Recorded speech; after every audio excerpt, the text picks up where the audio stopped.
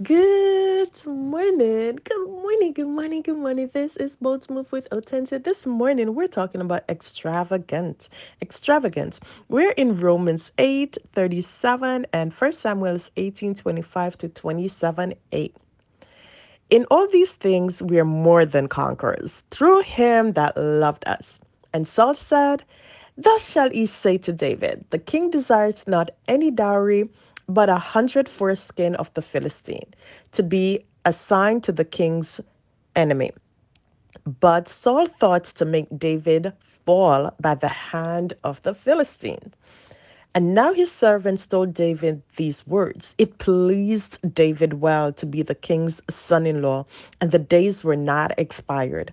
Wherefore David arose and went, he and his men, and slew of the Philistine 200 men. Today we're looking at two factors in being extravagant: one, the movement, and two, the accomplishment. Let's start with David's story. He got an opportunity of a lifetime. It was to be in a position of elevation. It was one that was just handed to him. He did not fit the regular qualifications, but you know what? There was an opportunity for him to do something. The special requirements were put in the system just to get rid of the regular way so he could fit. David understood this. He knew he did not qualify any other way, and he took full opportunity of it. We know from reading this lesson that it was designed to kill him. However, no matter how daunting the task is, when you're placed in your giftedness, you will triumph if you have the right attitude.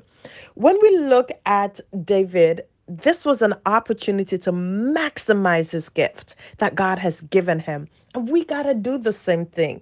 Now, we got to ensure that we move in the strength of the Lord, because it may be an opportunity to elevate us, but if we go in our own strength, guess what?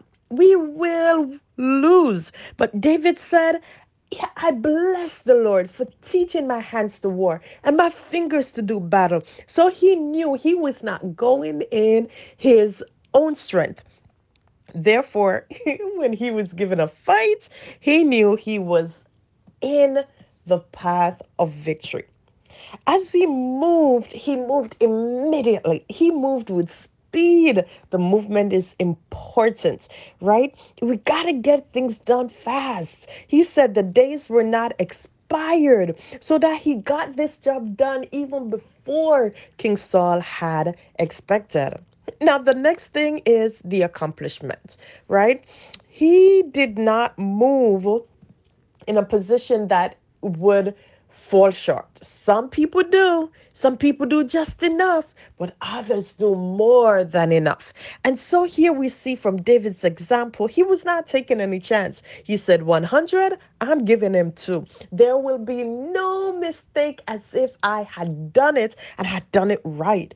Paul reminds us that we are more than conquerors. And in Romans 8, he was talking about the different things that people had gone through and what we are going through today. He talked about the persecution, he talks about being pressed, but he said, yet in all of these things, we are more than conquerors, not in our own strength, but in the power and in the might of Christ. Yes, we have the Spirit to help us to get things done. Just like David did, he knew he went in the strength of the Lord.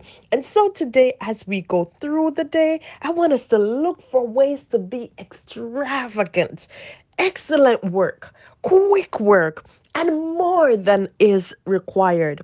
The one who makes us more than conquerors is waiting to show himself mighty on our behalf. Press good today.